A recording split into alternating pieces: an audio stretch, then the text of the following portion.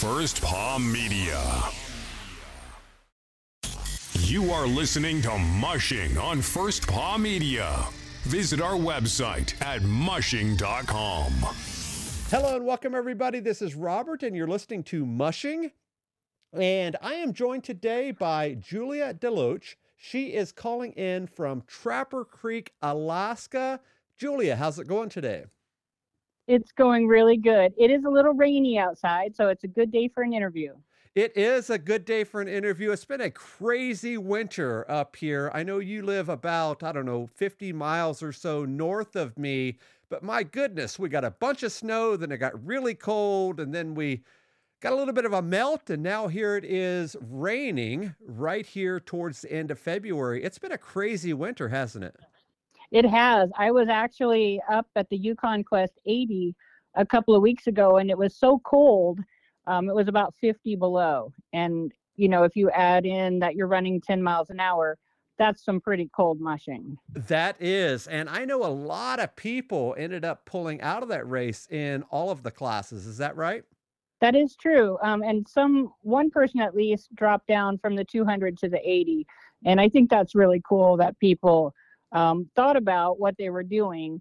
But finally, by the day we took off in the afternoon, it had warmed up a little bit. I'm glad I wasn't in the 200, though. Oh, I know it. And I want to ask you a question about that just coming up. That'll be my first question to you. But before we do that, can you tell our listeners who you are and what you're all about, please?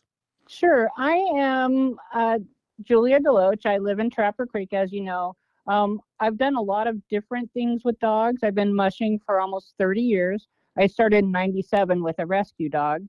I wouldn't recommend that. I would recommend going out and buying the best dog from the sport that you want to do, like mid-distance, if that's what you want. But we learned a lot from that first dog, and it really took us a long time to get into the groove and get into Alaskans. We started with a Malamute, and we eventually got into Alaskans and moved to Alaska from Cascade, Idaho. We kind of outgrew our roots, got up here, and the kids were of the right age to run the junior Iditarod. And I was running some of those old mid-distance races like the Don Bowers, and we ran the Knick and the Sheep Mountain 150, me and the kids, and the Gnome Sign. We had a lot of fun. And then something came up that really suited me, and that was the Serum Run 2020. So that was where I wanted to be. It's what I want to do in my future too. So that's kind of who I am. I'm a mushing mom, but also musher at heart, and I continued after the kids grew up. Yeah, and I have a bunch of questions about a lot of the things that you just talked about. But before we do, we were talking a little bit about that Yukon Quest a couple of weeks ago and just how cold it was. And I know you live in an interesting spot that sees all sorts of weather there, a lot of snow typically, and it is a very cold spot, if you will, here in South Central Alaska. But since you've been doing this for about 30 years, what do you think is that optimal temperature to run a team of sled dogs? Not necessarily a race, but just to go out there and do your thing. Because I know for a fact it's different for sled dogs than it is people, because I bet those dogs in the Yukon Quest would have been okay, but it's typically the musher who's the weakest link. Is that right? Well, I was getting kind of cold. The dogs seemed to do well, but they did bed down right away when they got a chance. So I do think dogs like to run in below zero, and I'm very comfortable too because I bought really good gear. I learned a lot on the Serum Run. We were in cold weather for 19 days, so I really had to learn how to take care of myself. A lot of it has to do with what you eat and how well you move, but you do have to have good gear on. But I would say -10 to -20 is where I feel like the dogs are optimally performing, if that answers your question. Yep, I agree with you. I teach our college students that exact same thing, that's sort of that sweet spot for a dog team is about 10 above to about 10 below is that real optimal time to just really crank down the miles on a trail for sure. So living in Trapper Creek, Alaska, Julia, is that an interesting place to live for a dog musher? Because you're a heck of a ways from the next biggest town, which is Wasilla, where, the grocery store is and the auto parts store and all of that stuff. It's quite a haul to get from one place to another, isn't it? It is, but we actually have a small auto parts store and a small grocery store. But you're right. Like if I want to go to Underdog, it's quite a haul. I have to make it happen. It's fun to live out here. It's kind of a mushing mecca of the 80s and 90s. A lot of champions lived out this way. I think there's unbelievable opportunities because we can hook in with the trails if I knew how, and if the trail was in, to get to Willow or to Squinton. You can go a lot of places from there. I think when Joe May lived on Oil Well and when Rick Mackey lived on Oil Well, they were both very successful training their dogs out there. We have good snow and we have access to rivers. So, the rivers are the highways of the north. They are for sure. And like you said, you could literally go to the end of the world from your place there, whether it be Nome or whatever. Are you on an off-grid homestead up there, or do you have all the bells and whistles? No, we are off-grid, and I think that makes me a lot more comfortable with the dogs. We don't have modern conveniences. We do have a well, so we can pump water when we have a generator that works. Sometimes we don't. But the dogs are our lifestyle. It focuses around them and around the wood stove, really. And you had mentioned that when you moved up from Idaho that your kids and everybody were involved. You said that you were a musher mom. Who takes part in the daily activities today? It's mostly me. I do have a partner of 12 years, my boyfriend, Mike. He keeps reminding me he's not a musher, but, because he lives there with me. And like I said, the dogs are the focus of our life. He does help a lot. But it's mainly me. I go out and run by myself. There is another musher on my road named Cheryl. She's been putting in some trails. So I really appreciate that. But we never see each other out there. Yeah, we can be few and far between. Obviously, that's what a lot of attractiveness is to dog mushing, as we get out there and do our thing, and we don't have to deal with the human side of things as often as a lot of other people do as well. Julia, you had mentioned that you've done some early races early on. I've run some of those races myself back in the day. When I moved up here, I ran the Don Bowers once, and of course the Connect 200 and all of those other races. What is your favorite race? I know you've done a bunch of races in your career. What's your favorite? The Goose Bay 150 is my favorite, although it's been pretty hard on me. This year, my sled completely broke the whole plastic bed out of, but that wasn't the race's fault. We carry all of our own gear on that race. It's 150 miles. It's 2 days, of course, and you have your sled loaded down. And it just seems that I always end up breaking something on that race. 3 years in a row, I broke something. And it's not the race's fault, like I said, but it is it's just the time of year it happens, just like last week. And the dogs are in prime condition and we're carrying heavy loads. And the trail is not flat. There's a lot of little hills and moguls, if you will, and things that you can bump up against trees and tree stumps and things. So it is a technical trail and you're loaded down. So if you could put all that together with primed up dogs, there's a lot of room for breakage. But it's my favorite.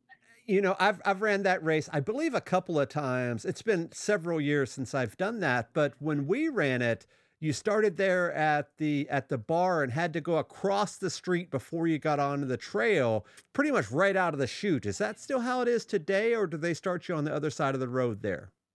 Oh no, we're crossing that street right away, and then 90 degree to the left, and then you're going through some wooded area where you're really hugging the trees. And of course, the dogs are pretty hot to trot right then. So it's a fast, exhilarating start for sure. And then you drop down onto the Iditarod Trail, and that's got some hills on it. It does, and that'll really wake you up right there at the start, where you're for folks that aren't mushers. Anytime that you're running across a road, and this is a decent sized road, it's not necessarily a highway, but it's a big one. So if you're thinking about a heavily traveled road, this is it. Now, of course, they have crossing guards, if you will, to get yourself across. But you leave the parking lot and you have to cross over a street to get onto the trail. And like you said, that hard left turn, I've seen quite a few people crash there just from that. I mean, your race could literally be over in just a couple of minutes. How far did you get down on the trail before you had your accident with your sled where the bed broke? 23 miles. Oh, so a good distance anyway. Yeah, my dogs were really in good shape too. I was allowing myself to think this is my race. You know, it's mine to lose, at least be in the top 3. Everything was clicking along for me. And then, as fate would have it, I hit a mogul just a little too hard, I guess, and must have cracked the bed. So Goose Bay 150 is your favorite. Which one do you think, out of the ones you've mentioned, a lot of them are not around anymore, in particular that Sheep Creek or the Don Bowers is no longer around. Which race have you done that you wish, for whatever reason, that they would try to bring back one day? Oh, that's a really good question. The Willow 300, I suggested they bring it back up near the Don Bowers trails because we have really good trails in Trapper Creek. And up, if you run from Willow up this way, there's a lot of territory. You can find some really good places to run. So the Willow 300, I would like to see that go again because I'll tell you, some of those trails were just jaw-dropping beautiful. Some of the best things I've ever done. And it's my neighborhood, but when you're running it as a race, it has a different feel.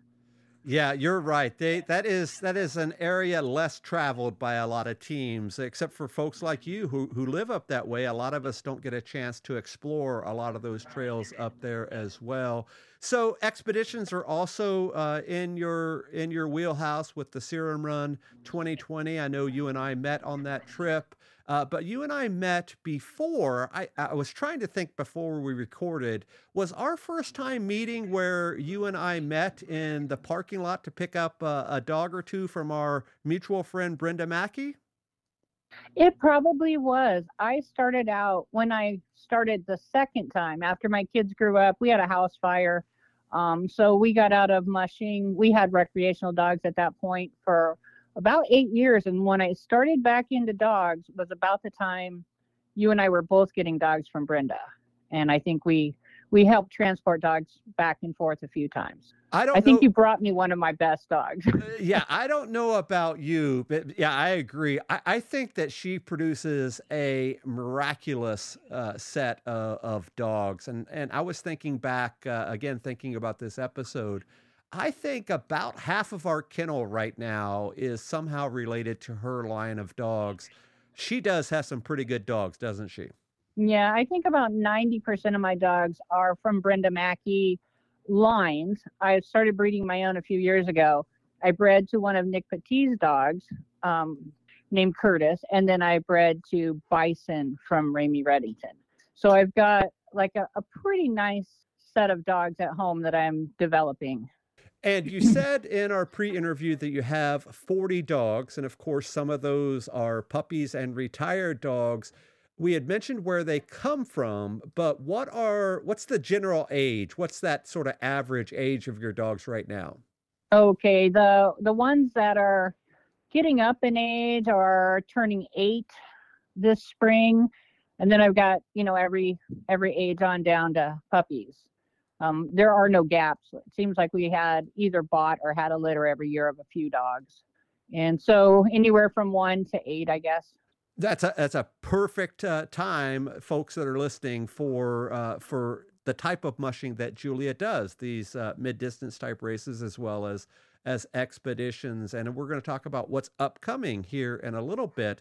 But we talked about where the dogs come from and the lines that they come from. Can you share a story or two about one of your favorite dogs? And I know that's a very difficult thing to ask because they're all of our favorites. We could probably sit here for hours and talk about all of our favorite dogs, but tell us a story or two about one of yours.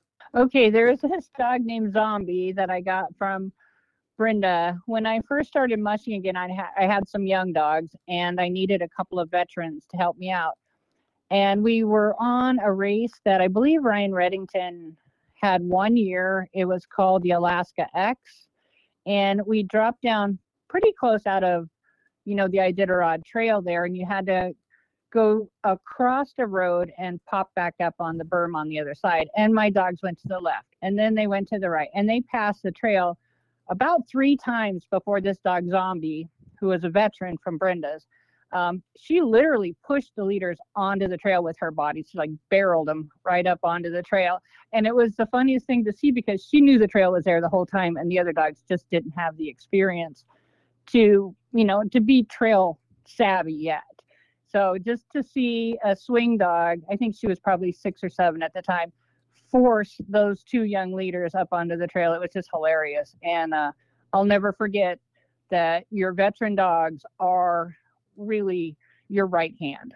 Like there's no way I would go out on the trail without a good veteran dog with me. So that was one funny story. Another one is my dog Scarlet, who's my best leader. I got her at 6 weeks old. She's actually a Zorro granddaughter.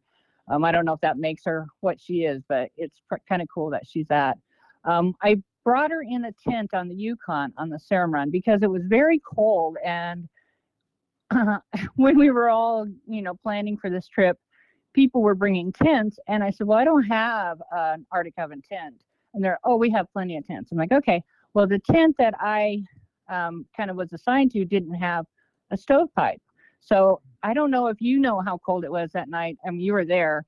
I know our thermometers bottomed out at 40 below, and we know it got colder than that. So here I am in this tent with no stovepipe. And Susanna Timonelli said, well, let's get a dog and bring a dog in here with us. So she went and got her dog, and I went and got my dog, Scarlet. And I tried to put her in the sleeping bag. She's a flat-coated dog, so I was a little worried about her, and she's my leader. So she's real important to me. But she wouldn't stay in the bag. She just forced her way out. So I ended up giving her some of my blankets and some of my extra gear to keep her warm because she wouldn't stay in the bag. So I ended up being colder than I would have been had I not brought her in. But it was kind of funny that the way that turned out. But we did wake up in the morning, so we didn't freeze to death. But it was awfully cold. It was. Do you remember that night? Oh yeah, it was awfully cold. We were dealing with a lot of overflow. Everything was happening that night for sure. But if we could go back it was cold. That was a life-changing night, wasn't it? It sure was. If we could go back to Zombie, you had mentioned that having those dogs as your right hand is so important, and I agree with you 100%. People ask me all the time, how do you train your dogs to do this? New mushers are asking that. And I often say, typically it's the dogs teaching the dogs what to do, whether it be, a co-leader or as you mentioned with your dog, they're the ones that are really given the lessons. Isn't that true?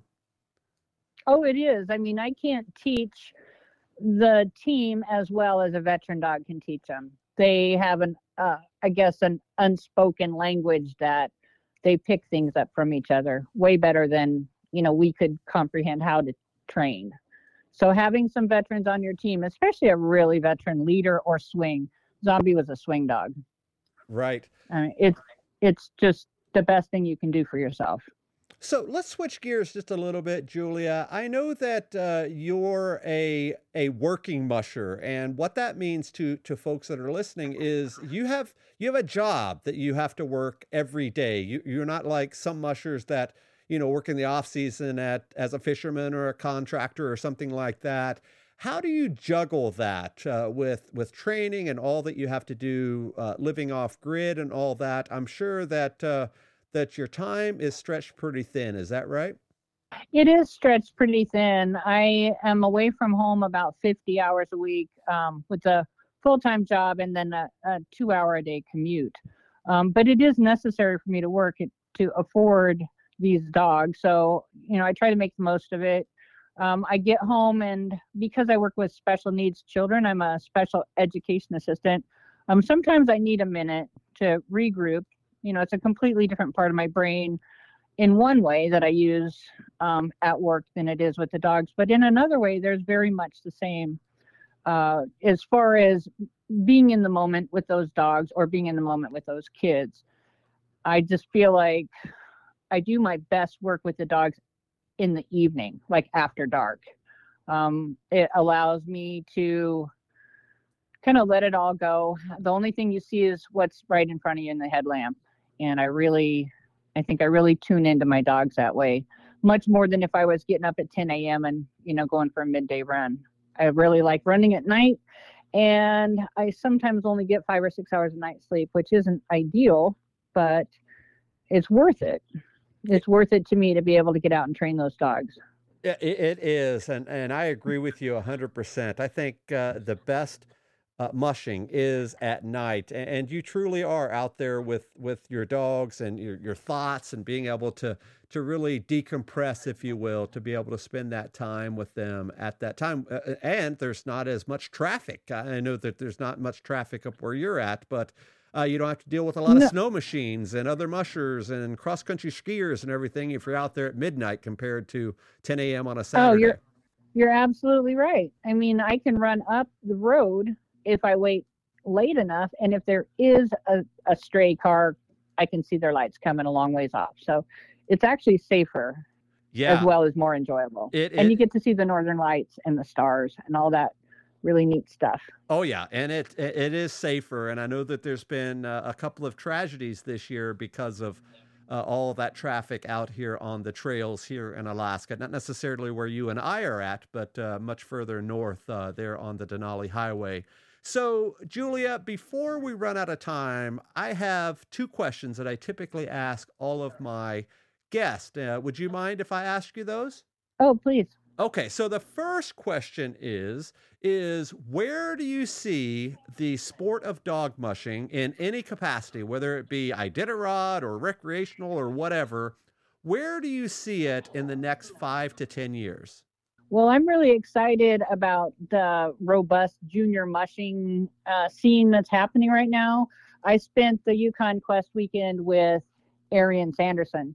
Her family gave me a ride up to the Yukon Quest race, and she is a real go-getter, as is Addie Ann and her little brother, and both Emily and her brother. I think we're going to have a real rockin' time coming up in the next 5 or 10 years. I think those kids are just going to get better and better. Plus, there's a lot of young 20-something-year-old people like Jesse Michelle and Hunter Keefe. They're really good, and they're in it for the long haul. So I think we're going to have, I don't know what you call it, maybe just a revitalization of our mushing. I think I see a lot of really good positive things coming our way. Yep, I agree. And man, those juniors, they really are blazing trails, not only in the junior races like the Willow Junior 100 and the Junior Iditarod that's coming up very soon, but also in some of these prototypical adult races. When you think about Emily Robinson and what she's doing, my goodness.